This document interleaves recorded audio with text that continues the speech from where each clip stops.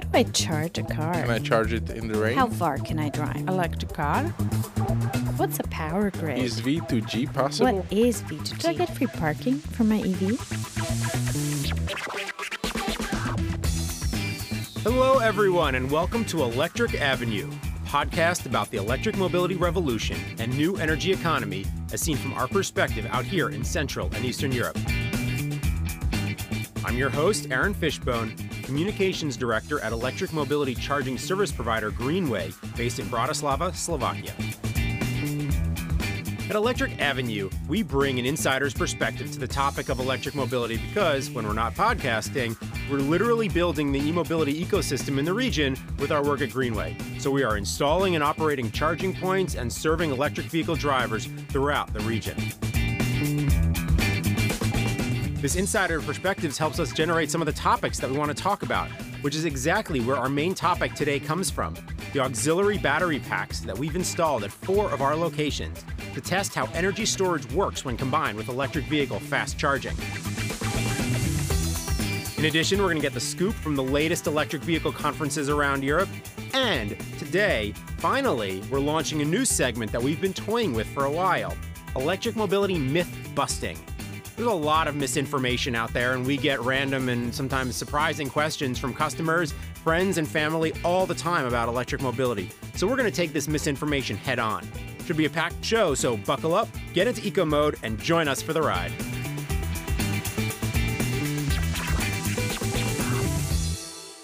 Back in the studio today, we're joined by our co-host, Greenway's co-founder and managing partner, Peter Badik. Hello, hi again. Hey, Peter, welcome back. So in the last 2 weeks, you've been all over Europe, from Bucharest to Oslo to Brussels. Yes, it was definitely busy and a lot of traveling, but very useful, I would say. So this is the point of the show where we normally return to the office to discuss the latest news. But since we have you here today, fresh from all of these travels, let's just dive in right here, right now. I mean, 2 weeks ago, you were in Oslo for the Nordic EV Summit. And for those of our listeners who may not be familiar with Norway and its claim to fame in the electric vehicle industry, it is the largest per capita penetration of electric vehicles in the world. Last year, 39% of all car sales were electric, and in March 2019, that was 59%. These are mind-boggling numbers from the electric vehicle perspective. So, Peter, what were you doing there? Well, going to Norway, talking about the electric vehicle is for people who are doing in this business like a travel to the future. This is some place where you can see how it may look like, hopefully everywhere in several years. And therefore, it's always very useful. I used to come to Nordic EV Summit for 3 years already. And one thing which you realize is how the event itself is growing and how importance of electromobility is growing. That's very nice. And that's basically, you can see everywhere on all conferences around Europe. So Norway's leading the charge when it comes to electric vehicle sales and deployment and usage. But let's talk about the conference for a bit. Yeah. There were several interesting things, and one of thing I remember is a sentence from the head of EV Association in Norway. They put together the EV owners, so they have more than 20,000 members, and they said that in Norway they experience a collective mental shift. And this is the best explanation of the boom of electromobility in Norway, not the subsidies, nothing else. I think the fact that the people realize that electric vehicles are best in all aspects, and they realize it collectively and basically then shift the whole society towards the better transport. Did she share how that shift happened? I think the reason is continuous support and continuous relevance of this topic for more than 12 years, I guess. Mm-hmm. And I think when you see the electric vehicles in your neighbors, they are using it. Simply, you are meeting them all the time on the streets, and you can really touch it. You can drive it in a taxi all the time. That people simply change their mind. And if there is a certain number, the critical mass, then this collective mental shift could happen. That is great to hear directly from the people who are actually pushing this successfully in Norway. Are there other trends or things you learned at the conference? Because it is a pan-European conference, right? I mean, they're dealing with things that are beyond just what's going on in Norway. Well, interesting topic was as well the ethics of batteries. I think very important these days. And I'm very happy that the industry recognized that. The debate is very important. It has many aspects.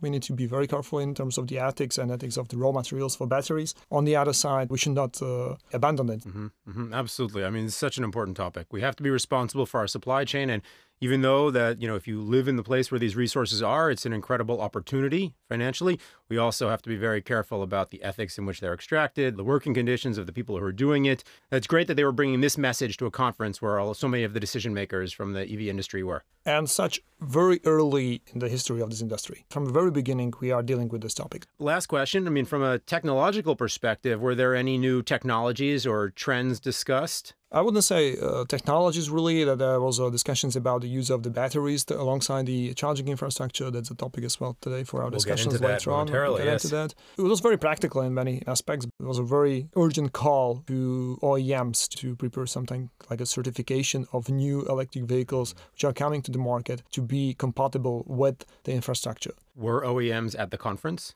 There were some producers of charging equipment as well, and there was very interesting debate between these two groups and where the responsibility is and how they should deal with the topic of the compatibility of charging infrastructure with electric vehicle. Can you briefly summarize that debate? Yeah, especially if we talk about the high-speed charging, DC charging, then the compatibility is a big issue. It's not only about how the cable fits to the car, because that's more or less in Europe already solved, but those who are dealing with charging infrastructure, they know that it's much more about the communication between car and the charger, the protocols, the proper implementation of the protocols. And there is a big challenge to properly combine every new vehicle with existing infrastructure, because every new vehicle may come with a little bit different software, different communication with the charger. And even during the lifetime of the vehicle, this could be over-the-air updated. So therefore, there was a very strong call to these two industries, the producers of the charging equipment and the automotive producers, talking together, and basically every vehicle which comes to the market or all the time when the software in the vehicle is updated, it is in line with existing and compatible with existing already built infrastructure. Well, this is a much bigger topic, and I could see us talking about this for the whole hour, but we need to move on. So we'll keep that for a future episode as developments progress. So from Oslo, you then traveled to Bucharest. And what was going on in Bucharest? For me, there was two reasons. The first was that there was a so-called TEN-T conference, which is the conference organized by European Commission and deals with a support scheme for development of the infrastructure. Interesting outcome was that the European Commission continued to support the development of alternative fuel infrastructure and dedicated another 200 million euro for similar projects.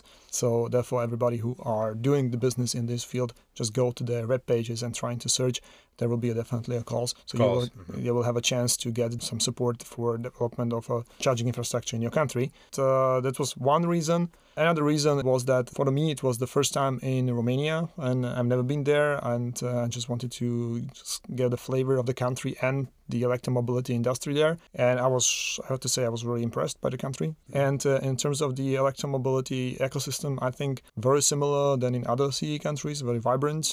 People are very dedicated. Volumes of vehicles are still relatively low, like everywhere in CE, but the infrastructure is already happening. Super. That's great to hear. I think we'll be doing a deeper analysis of Romania in a future episode, so we'll leave the further discussion for there. And while we were talking about conferences and travels around Europe, Greenway also hosted a conference in Brussels last week, the end of March, because there are a number of issues that we wanted to raise on the agenda of the Brussels crowd and the policymaking crowd and contribute to the debate on. So in coming episodes, we're going to be sharing these panel debates from the conference with you, so stay tuned. And now, for our main topic today, energy storage and electric vehicle charging and how they go together and why it matters. We're joined in the studio by our guest today, Mario Paroja, Director of Research and Development at Greenway. Hi, Mario. Hello. So tell us a little bit about yourself and how you came to this wild world of e-mobility. Yeah, so basically I'm electrical engineer.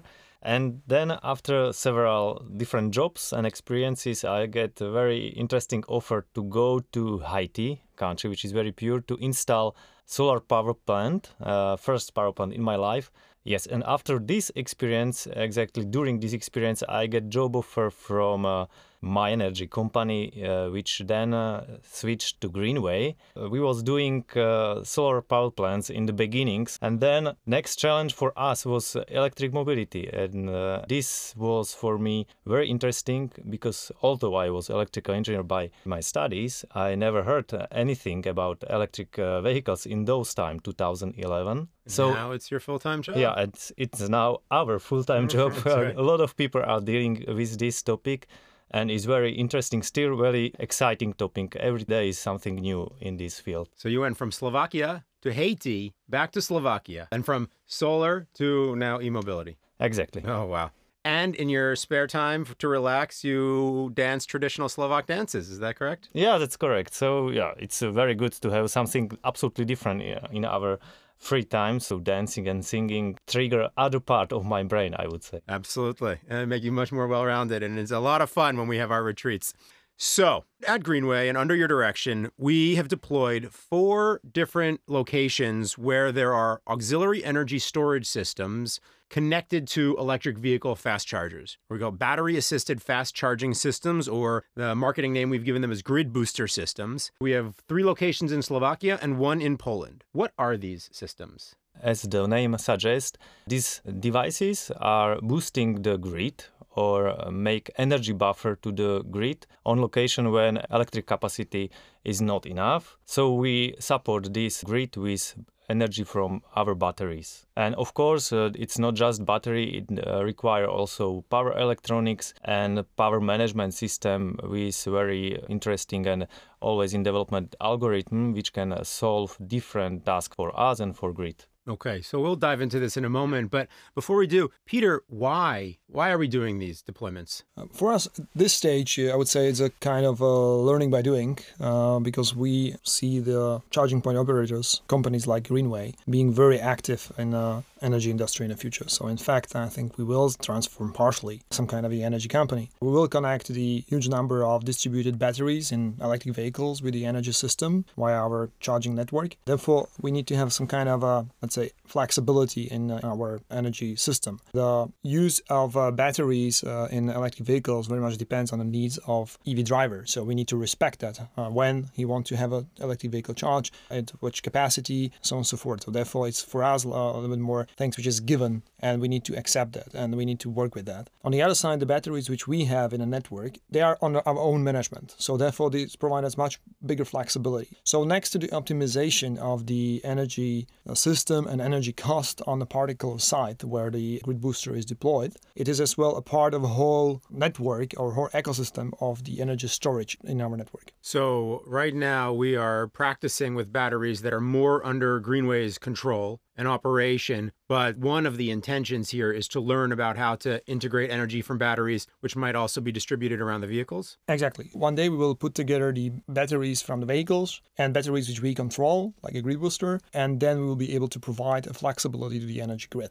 Okay. And while the batteries in vehicles are under our control only in a limited way, because we need to accept the need of the driver, the batteries in a grid booster are fully under our control. We can decide when to discharge them, when to charge them, so on and so forth. So Mario, how does this flexibility to the grid work? What does that mean to say we can provide flexibility to the grid with these systems, and how does that happen?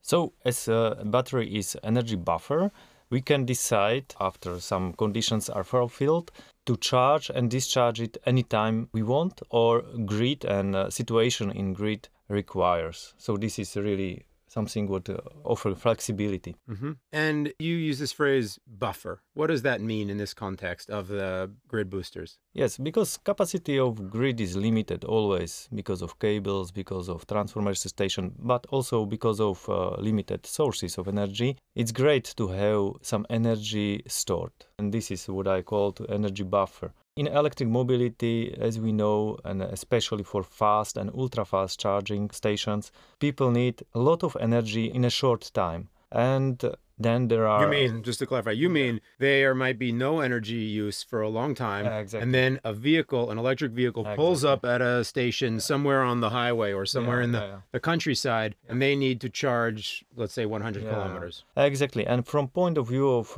grid operator, this is something what they don't want to have in their grid. So intermittent, not predictable peaks of big loads in the grid. This is really not wanted or hard to manage for grid operator to say.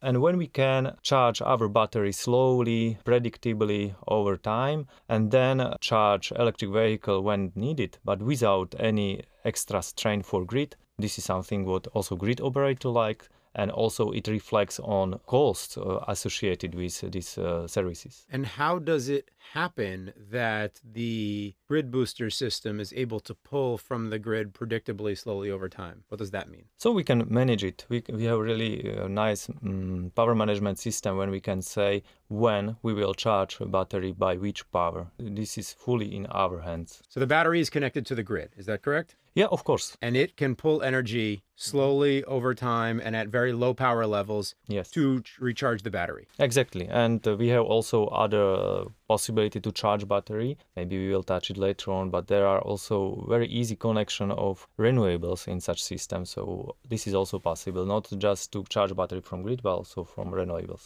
Okay, well, since you've mentioned it, let's talk about that. What does that mean? We have solar panels installed recently in one of our locations, but this is just an example. If you imagine renewables are sources of energy which are also intermittent and You mean like solar solar, or wind? exact. And this unpredictability of these sources is very nice matching with needs of charging of battery in grid booster, because we can charge it anytime and then use the energy when EV driver come in. And it has actually one even very practical impact and economical impact, maybe worth to mention. For example, in Poland, we have an issue with the setup of DSO tariffs. If you want to have a capacity connection above 40 kV, then you pay significantly higher connection fees. So Grid Booster helps us to have a charger with much higher power, even in that location. So we cap our input power to 40 kV, so we are not going into the territory with a very high DSO rates. But in the same time, when the vehicle requires higher power, the power is actually supported from Grid Booster. So even in a location with complicated connection to the grid, we are able to provide high power charging.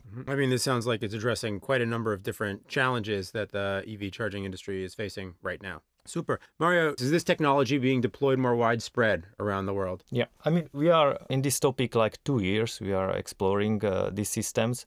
And what we see is that many players around Europe and around the world are developing these systems and have a lot of pilots or some pilots already deployed. But there are still pilots and there are not many of systems deployed yet. Interesting. Well, it'll be very interesting to see the results, but clearly the benefits seem to speak for themselves. Are there other benefits or applications that are worth mentioning briefly? So we are exploring them and we are thinking in future when there will be more of such systems deployed and we will have a lot of capacity in batteries of these systems. And then, as is known, energy grid nowadays needs energy storage. And when we can offer these systems to grid operator to provide them access to these energy storage systems, they can do many services with these systems. For example, they can make secondary and primary regulation of voltage and frequency of the grid. They can very nicely integrate big renewable sources. They can do energy demand shifting and a lot of other services. Mm-hmm. And is one of the real benefits regarding integration of renewables, meaning that the, say, solar or wind energy can be then stored directly in the battery there, does not have to feed into the grid to be part of the overall grid supply? That's true, because in some countries, also in Slovakia, it's not very recommended or not allowed to feed back the renewable power or energy. Therefore, to have energy storage is enabling even to use of renewables and make some sense of using renewables. What about downsides or limitations of such systems? Maybe the main downside is the cost of energy storage. By the way, it's falling very quickly in nowadays and these years, but it is still some downside. Yeah, and then there are not much other downsides which we can experience for now. Super. And last question is about the idea of second life batteries. You know, people always ask what happens to the battery after it's in a vehicle, and I'm curious about the batteries that are in these grid booster systems. Yes, so we already deployed some second life batteries This is a very interesting topic because really after usage in an electric vehicle, battery has still about 80% of capacity. And this 80% is pretty much. And we can really use it in a very nice way. We put it to grid booster and use this battery, the resources which we already have and which maybe would be otherwise waste. And now we use it really in second life and make benefits out of them. So, Peter, we've been working on these projects for about 2 years. How do you see it, and what are your sort of hopes and expectations for the future? I would say it's developing very nicely. When we started, there was no installation like that, and the first installation which we did about a year ago is very different to the one which we are doing now. So we are developing our know-how as well. I see it as a very important part of our network. Stationary batteries will be deployed very often in many locations. You may need it, for example, in residential areas or in houses where the availability of the grid connection is not very high and you want to charge many electric vehicles. If you add the batteries into the whole system, we have completely different possibilities to manage the charging of a large number of electric vehicles parked during the night, for example. And in the same time, you can provide other services like some kind of a backup system for the whole residential house, for example, and so on and so forth. I certainly remember how excited we were when we launched the first deployment in Avion Shopping Center in Bratislava, and we kind of launched the solar panels on the station up in Trenčín, and so constantly doing new things. Mario, thank you very much for coming and sharing your expertise. It's wonderful to have you. It was my pleasure. And with that, while we still have Mario in the studio, let's move on to our final segment, EV myth busting. To conclude the last few episodes, we've shared a funny or a really positive experience we've had with a customer or that a customer has had charging on the network or maybe even shoveling snow in front of our charging stations. But we want to mix it up a little bit, and today we're launching our new segment on EV myth busting. We want to break down some of the misinformation that's out there. So, the first myth that we are going to be dealing with is... Is it true that you have to change your battery often, let's say every 3 or 4 years? I hope it lasts longer, but 2-3 years, that sounds about right, I guess. I guess that it lasts about 4 or 5 years. What happens once the battery is done and used completely, whether it's eco-friendly? I assume the same applies to batteries in mobile phones, so usually 3 years, and then it's going down very rapidly.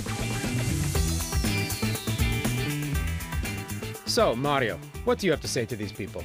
So, in the beginning, EV batteries were small and has a limited lifetime. Nowadays, the batteries are about 40-60 kilowatt hours, and the lifetime of these batteries is around 1,000 cycles. If we count it, it's around 300,000 kilometers which these vehicles can drive. And again, we need to stress out that the end of life in EV batteries is always 80% of original capacity. And as we was talking today, this 80% of capacity is still very nice to be used in second life applications. Okay. Peter, anything to add? Maybe some people may be curious what the cycle really means. Yeah, one cycle in this area means one full charge and discharge of battery.